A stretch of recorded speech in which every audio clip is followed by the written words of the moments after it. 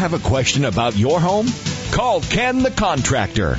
Ken Patterson is a Class A licensed contractor who has designed and built multi-million-dollar commercial and industrial projects and single-family homes up and down the East Coast. And now, Ken the Contractor brings his years of experience to the radio. If you want to do the best possible job, go in and either caulk or use an expandable or low-expansion foam around all of those cracks and then come back and put the bat insulation over that. The bat's going to fill the big cavity, but it's not going to seal it extremely tight. Do you have a question about your home, inside or out?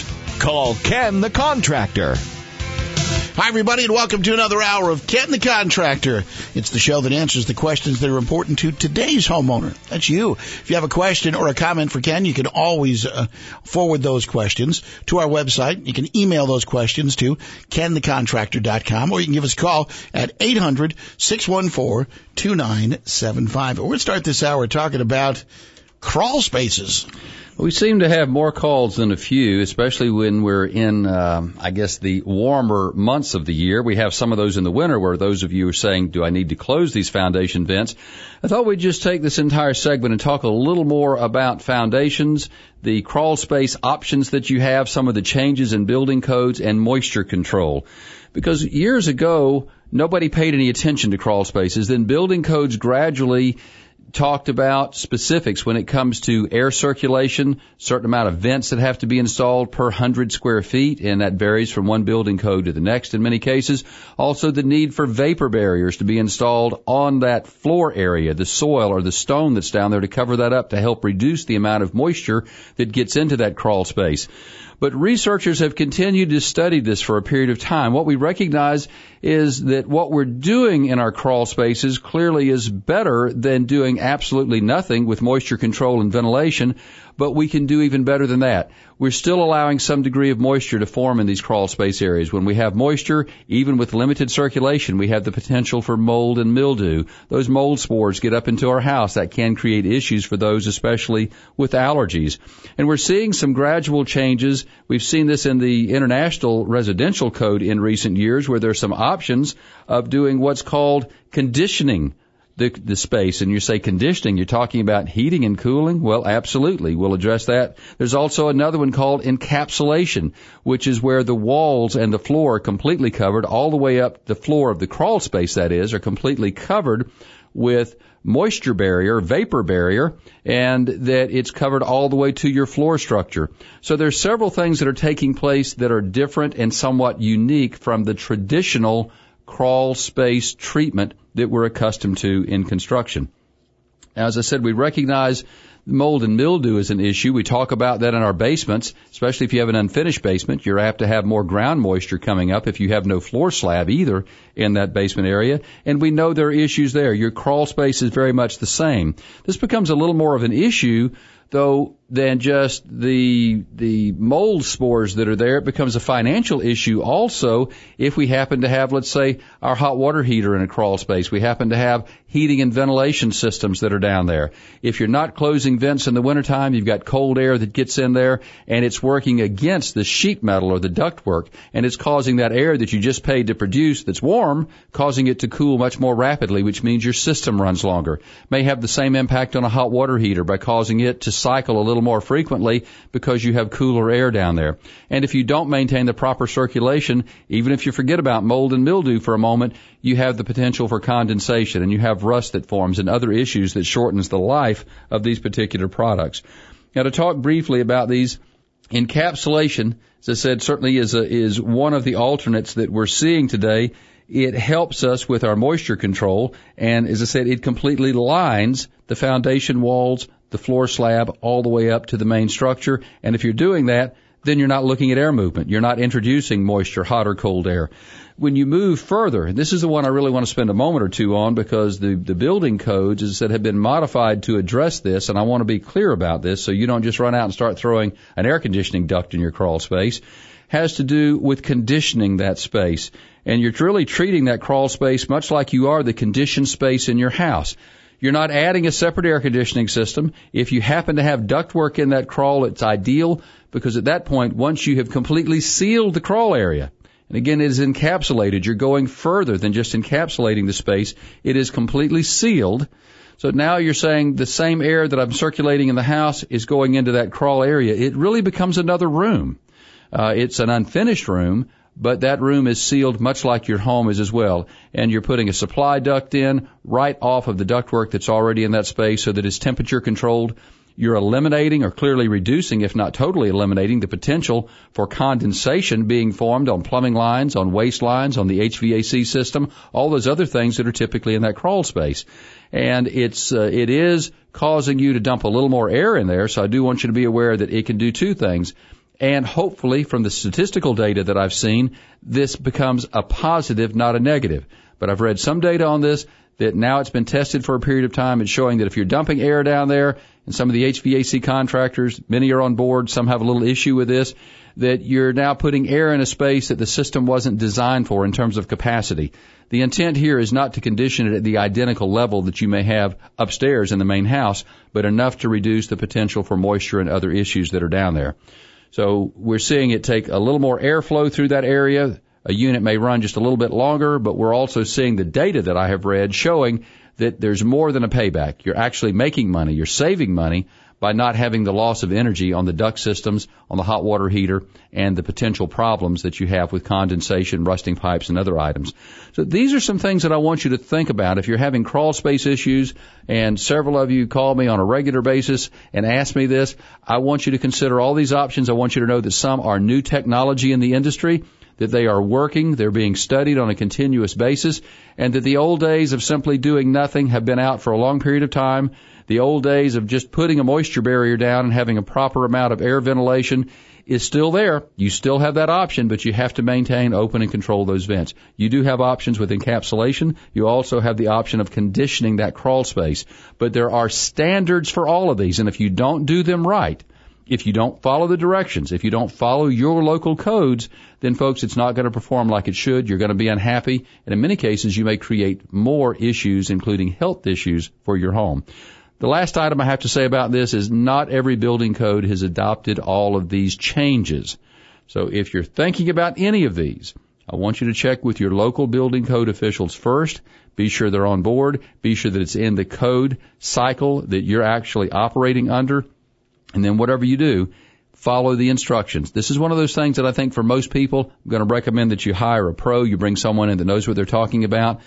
Also, as always, get at least 3 bids. You're going to find that any of these systems that we're discussing run from low to high, and you're going to be able to compare side by side the materials that are being used, the type of vapor barrier, the thickness on that. All of that has to do with the pricing. So always, always, always do your homework, but this will help you have a healthier house and save some operating costs as you go down the road. Well, until I moved south a few years ago, I'd never even heard of a crawl space because I had always lived in homes with basements through the period of time. And since I did move south, I just see how much more relevant and how much more readily you run into homes that have been built on crawl spaces. Well, it's pretty common in any part of the country where the land is not relatively level. That's where you start seeing mostly slab-on-grade structure when it's fairly flat.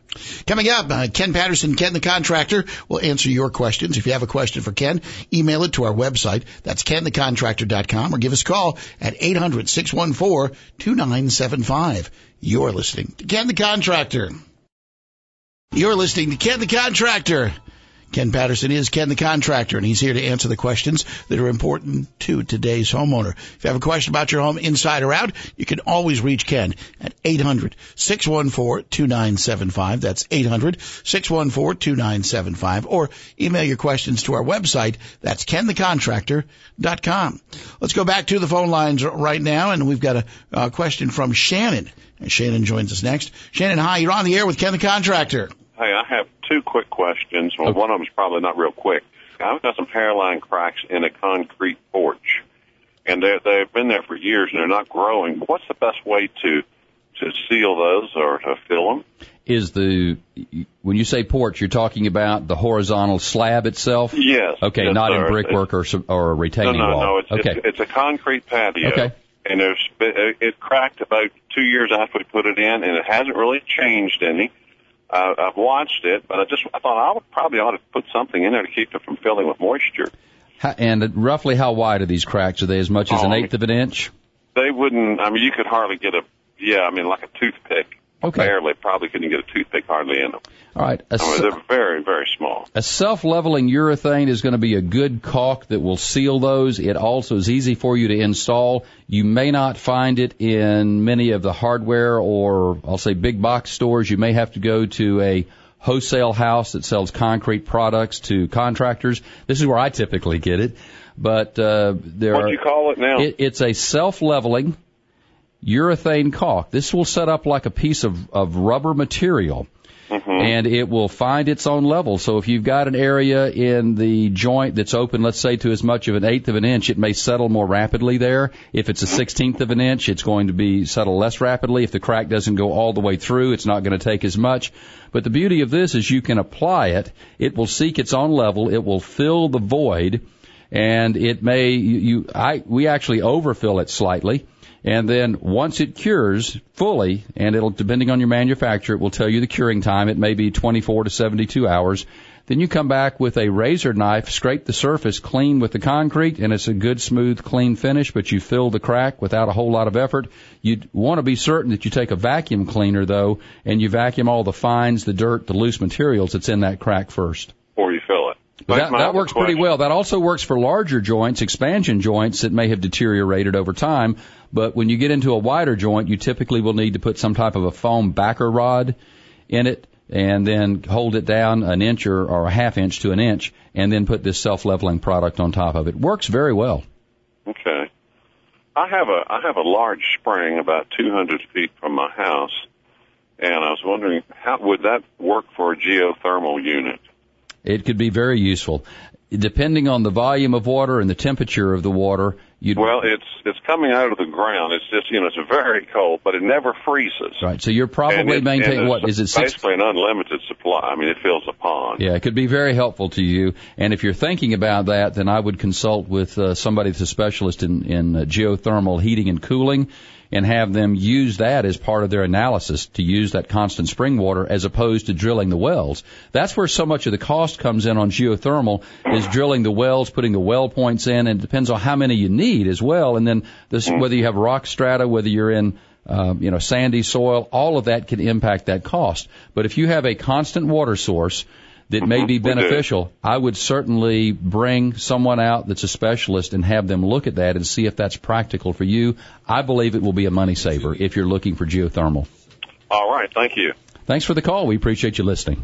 Shannon, thank you. Don't forget, you can always reach Ken at 800-614-2975 or forward your questions in email form to KenTheContractor.com. We got an email right now out of Indiana, Ken, and it's basement waterproofing is the subject. Yeah, and oddly enough, this one comes to us from Ken, and he listens to us on WTRC 95.3 in South Bend, Indiana. And Ken, we appreciate you tuning in. You've got a water issue in your basement. You're asking me, how do you fix a wet Michigan basement? It already has a coat of cement over it, so I assume what you're telling me is that it's been parged. That's typically some older style construction. You give me more information here. And you say it has no floor drain system, but it does have a sump pump, and you've got water that's seeping through the floor, coming up through the floor as well as the wall. And what that tells me is you're coping with clearly groundwater, not just heavy rain, meaning that it can run off from the outside, but it may be coming in near the top of your basement. The fact that you have it coming up through the floor slab, probably the cold joints, is indicative of that, just a rising groundwater situation. Well, first and foremost, you've got an existing situation that you need to be sure works, Ken, and that is to be sure that the sump pump is working. If it's been in place for many years, and I know this is relatively level area in and around your part of Indiana, that you probably don't have a lot of slope where you have anything draining by gravity from a basement area. So you need to be sure that the pump is working and that the discharge line on that pump is unclogged, that you actually have a good free flow of water. So that's simply a maintenance item. But in terms of the fix, there are a lot of companies that will want to come and work on this on the inside, perhaps even putting trenches around the floor, going to another sump, lining or coating the walls on the interior. All of those are repair possibilities. Many of the companies that do this work provide a very valuable service, especially when there is no alternative to this. But you ask, how do you fix it? And the only way and the right way to fix a leaking problem from wall areas and to relieve the pressure from coming up under the floor is to have it drained by gravity so that you're not relying on a pump. In your case, it sounds like you can't. So two things need to occur. One, if you're going to solve the water problem in the basement, parging used to be considered a valuable solution, a way to remedy this. We know now that it really is not, or at least certainly is not, a good long-term way of waterproofing a basement. You need to have the exterior walls excavated, the wall area, and waterproofing applied. There are a number of waterproofing systems and membranes and products that will do a good job. One that I have used for many years and have had great success with is a product called Rubber Wall. And this is a spray-on applied product that once it cures, may take it 24 to 36 hours, it sets up like a solid sheet of rubber on that block wall or stone foundation, whatever you have. It fills these crevices, and it will expand and contract as that foundation moves from the summer to the winter so that it doesn't split like parging does. And so parging's a cement material. It does not move. And as these walls expand and contract, it gradually cracks. And over time, you get moisture back in when the intent was to prevent moisture from getting in by parging the wall. But that's just one of many products that are available. That is the only way to permanently resolve a basement water issue as far as the walls are concerned. That can be quite expensive. You can look at other options, as I said earlier, that deal with coatings on the interior, that also deal with collection drains on the inside. This helps address the problem, but does not solve it. As far as the water coming up through the slab, that really is hydrostatic pressure. That is a rising water table. And when it gets so high, if it can't get in through the walls, it's going to find some other place. You've got a weakened point where the slab meets the wall in your basement. For you, in flat area, that's where the sump pump's going to be very important. And if one's not enough, you may want to have a second one put in, and if you do, I'm going to suggest it be on a battery backup so that when you have a power outage, you at least have one pump always pulling water out of the ground before it comes up above that basement slab. Good luck. This is one of these problems, though. If you don't take care of it, it's only going to get worse. No, it's not. That's why I can just say, here's the solution. Good luck on that, Ken. You're going to have to do some research. Unfortunately, it's going to cost you some money for the right permanent solution. I wish I had better advice that'd be a little cheaper, but sometimes you just have to bite the bullet if you're going to solve the problem. This is Ken the Contractor. Don't forget, you can friend us on Facebook at Ken the Contractor, and also follow Ken on Twitter at Ken Answers. If you have a question for Ken Patterson, Ken the Contractor, email your questions to our website, kenthecontractor.com, or give us a call at 800-614-2975. Welcome back, and thanks for joining us. This is Ken the Contractor. Ken Patterson is Ken the Contractor. He's a Class A licensed contractor who's designed and built multi-million-dollar commercial and industrial projects, as well as single-family homes up and down the East Coast. He's also owned his own construction company for over 30 years, and now he brings his years of experience to the radio and the Internet to help you deal with the questions that are important to today's homeowner. If you do have a question for Ken, you can join us at 800-614-2975. That's 800-614-2975, or email your questions to the website, kenthecontractor.com. Time now for this week's edition of In the News. Weekly, Ken brings products, trends, tips, and services that are important for you to make informed decisions about your home maintenance, purchases, remodeling, and new construction.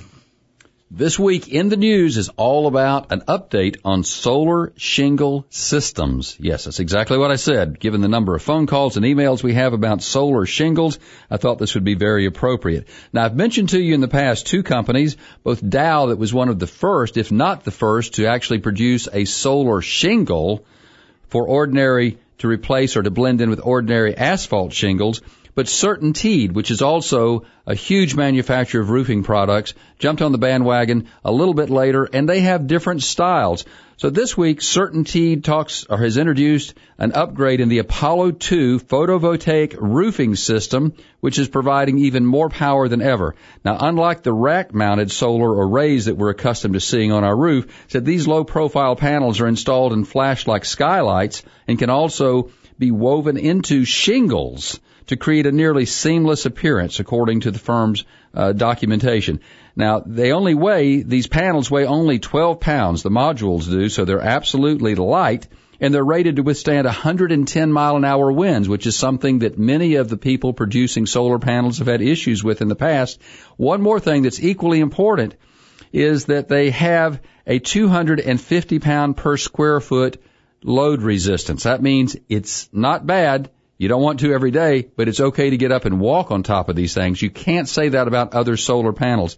But I'll tell you, probably one of the most impressive things to me about at least the Apollo tile system that they have, is that this mimics, I said, when you look at the detail, it mimics cement tile roofs that are so common in many parts of the country, especially where you have exposure to forest fires, and insurance companies are requiring non-combustible roof materials be used.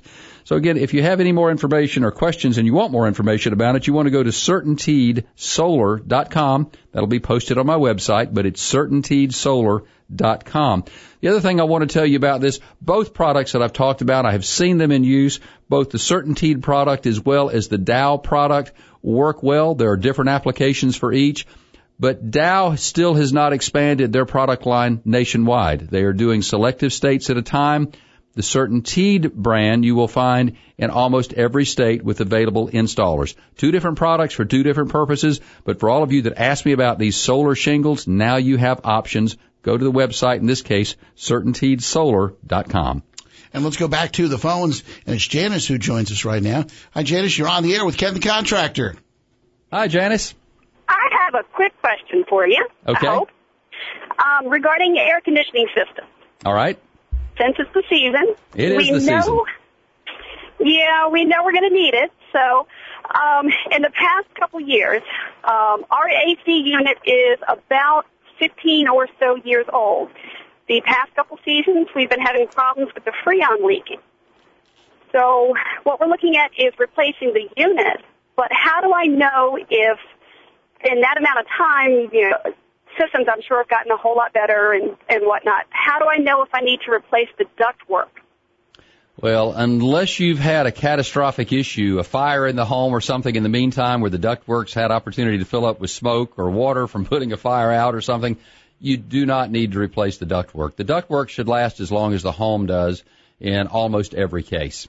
Okay, so the system, the being more efficient now, doesn't have anything to do with how it would come through. And okay, well, we got a quote, and I kind of wondered if I was being taken a little bit because they told me I couldn't replace the unit without entirely replacing all the ductwork underneath the house. Okay. Now, I want to talk to you a little bit about some different scenarios. And when has the system adequately heated and cooled the house the years you've lived there? Yes. Okay. So typically what will happen, and most people will recognize this early on, if there is a duct issue, and usually that's because of inadequate return air ducting. It's not always about the supply side, but the return air side. Usually that surfaces pretty early in the life of a unit and people living in a home, and they'll find they have just inadequate air balance in the house for that reason. In some cases, mechanical contractors, the AC contractors, will recommend you need to replace or modify a portion of the ductwork. There are also opportunities where maybe somebody did not put an adequately sized drop into a bedroom or a living room, and you need to enlarge that. But unless the main trunk lines in the system were so poorly designed on the initial install, when you are replacing or when your systems just age out or require so much maintenance it's time to upgrade, you rarely need to deal with the ductwork side. But if you've got one, and I always suggest you get 3 bids, but if you've got 3 people coming out saying the return air is inadequate, you need to extend it into this hallway, or you need to put a low return as well as your high to make it function better, you do want to listen to that. But I've never experienced a situation where all the ductwork, from scratch, needs to be replaced unless it has been affected by anything from, as I just said earlier, a catastrophic situation, fire, smoke, excessive water, exposure to the elements, those type things. Okay, yeah, it's not been, all my fires have been on the stove, so, Good for you. No, there's nothing, water or anything like that. When we first bought the house, it was functioning fine. I think the Freon, it's just age. It's just getting to the point where... You have obtained about 15 years, you said, of service out of this equipment. You have done very, very well. You've gotten your money's worth out of it, because about 12 to 15 years is the average life of the equipment. Especially a heat pump, it works 12 months out of the year. Okay. Well, that I did not know. Okay, great. And the other thing you need to know, if this is a 15-year-old unit, it probably has a SEER, which is an energy efficiency rating of 10, maybe 11 on it. And today, at the minimum, you're going to get a 13. What I want to encourage you to do is ask your bidders, your contractors, if they give you a base price of a 13 SEER, how much will it cost to go to a 14 or a 15? They are much more energy efficient, and you will find that until you get into a dual compressor roll, and I think that starts at 16, that you may add $150 to $200 to jump up each point. You'll get a payback on that in probably 2 to 4 years in energy savings. Okay. All right. It doesn't change the ductwork. It just changes the energy efficiency of the air handler and the compressor. And whatever you do, especially with that age on them, be sure you replace both units, not just the outside unit. Yes, I've discussed that. With where I had to replace both pieces. So, okay. And then you'll be good to go for another 12 to 15 years. You'll be saving money in the meantime on your energy costs. Which everybody likes. Everybody likes that. All right, well, thanks a lot. Thanks for the call. We appreciate you listening.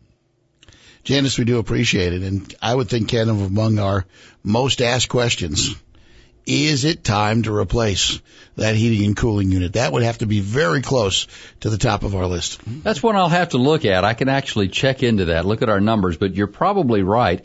And I think that's because it's comfort. It's how we live and feel in our house every day, and that makes it fresh on our mind almost literally. We're so many things that are out of sight we don't pay attention to, but we know how we feel in the house. We're either too hot, we're too cold, too much moisture, too dry. Do you have a question for Ken Patterson, Ken the Contractor? Give us a call, 800-614-2975. You're listening to Ken the Contractor. Well, welcome back. Do you have a question about your home, inside or out? Well, you can join us right here. Each week, Ken Patterson takes your calls and questions at 800-614-2975 or answers your emails through our website. That's kenthecontractor.com. Well, let's start this segment, Ken, by going to North Dakota.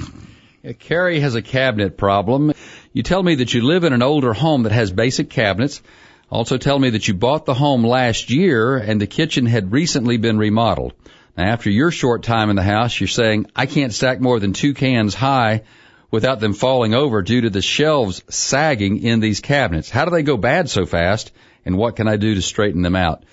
Well, Carrie, depending on the grade of cabinet that you have, and you've already described a few things to me about this when you're saying they're fairly basic, we tend to look at things from an appearance standpoint and say they look good, but then we have to evaluate the performance.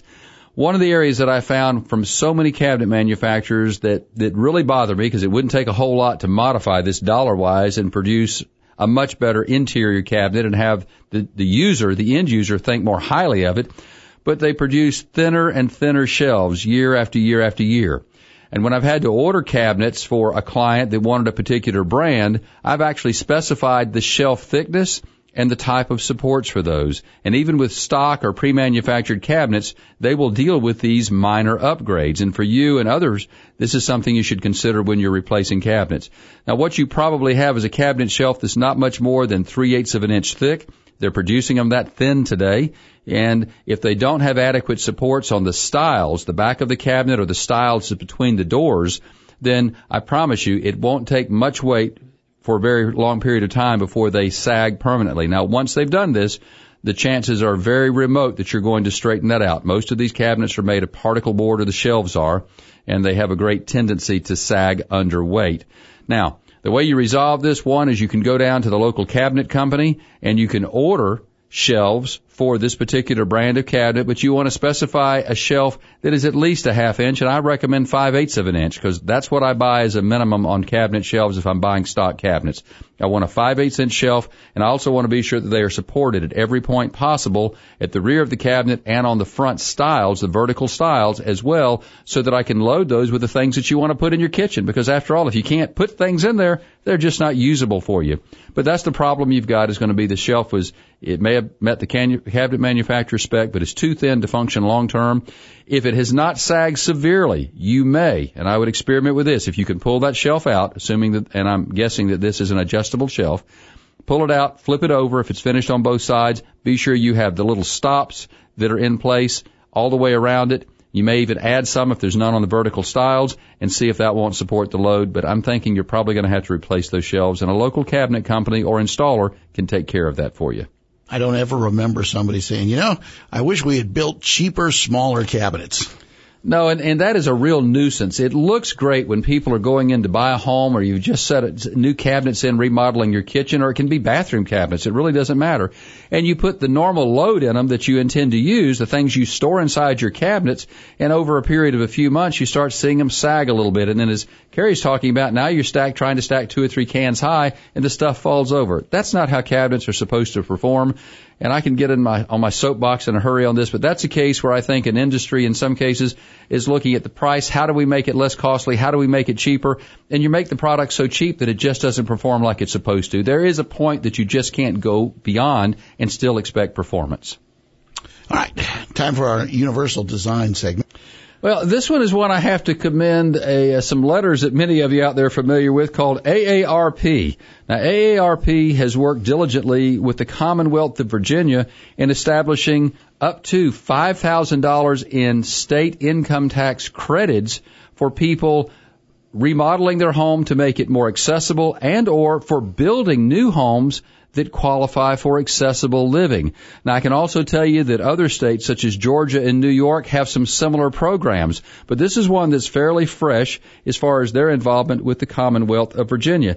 Now, they've established several programs that I want you to think a little bit about for those of you that live in homes that may say, I need this to be a little more accessible, or you have parents or relatives that need to have greater access in and around their home. If you have to make certain upgrades, I want you to check with your state, especially if you have a state income tax, and see if there are some forms of credit available. Some of these apply to income levels only up to a certain amount. Others apply across the board to everybody, including contractors constructing new homes or doing additions, that make this eligible for some form of tax credit. This is not common all across the United States. This is something you have to do on your own. So depending on what state you live in, if you're getting ready to do some of these upgrades, widening doors, installing grab bars, you may be pulling carpet out, putting hardwood floor in, something that eliminates falls and so forth, but you need to check and see if there are tax credits available. I know we have a number of affiliates in Virginia, so I'm telling all of our listeners there that this is available up to $5,000 in the Commonwealth of Virginia, something you want to check on if you're trying to convert or build a home for accessible living. Very good. And we have time to deal with an issue for Kimberly out of Huntsville, Alabama. Yeah, Kimberly and her husband happen to have 2 homes, and they have a problem in the second home. She said, we spend a lot of time in the second home during the week. That's where our jobs happen to be. So apparently she and her husband living on the weekends or making their resident in another city. But she says, at our second home, the city's talking about widening a road that will require them to take about half of the rear yard. We know this will lower the value of the home and make the rear yard very small. What options do we have? Do we really have any? Well, Kimberly, I wish I could bring good news to you, but I'm going to make some suggestions.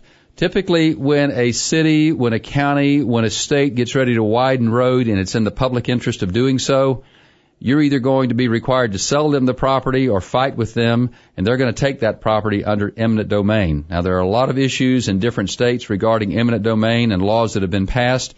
So if this is strictly for a development, for private use, if you will, and the city's saying we're allowing this, or the county or the state, that's something you may check into, because this is very controversial around the country, where states or local governments have the right to take land for development purposes, not for the general good of that population.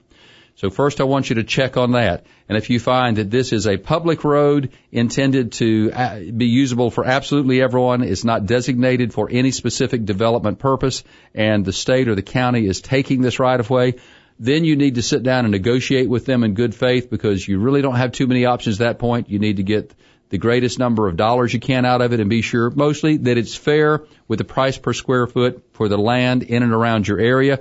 The other thing that comes into play is not just the cost of the land per square foot, but the negative impact that it may have on your home when it comes time to sell that, because it'll not only devalue it by square foot of land, but if the yard is smaller and people in your neighborhood looking for larger lots for families, and this is less desirable, then it has also essentially taken away some of the value of that home. That needs to be considered by the government, the state, whoever's acquiring this right-of-way for public use. That needs to be considered when you settle on the final dollars and cents. Whatever you do, get it in writing. The last thing, if you find you're making no headway on your own, you may want to contact with an attorney that's a specialist in right-of-way acquisition that represents individuals where property is being taken or purchased for right-of-way use. Unfortunately, you have some things you need to do, but if you're willing to invest some time, you will come out with the best deal that serves your municipality or your state as well as you as the homeowner and give you a little bit of consolation when it comes time to sell the house, and you're going to get fewer dollars for it. So good luck with that one as well. Got some homework to do. I wish you well. That'll wrap up this hour of Ken the Contractor. For Ken Patterson, Ken the Contractor, I'm Jim Britt, and we appreciate you joining us this hour right here on Ken the Contractor.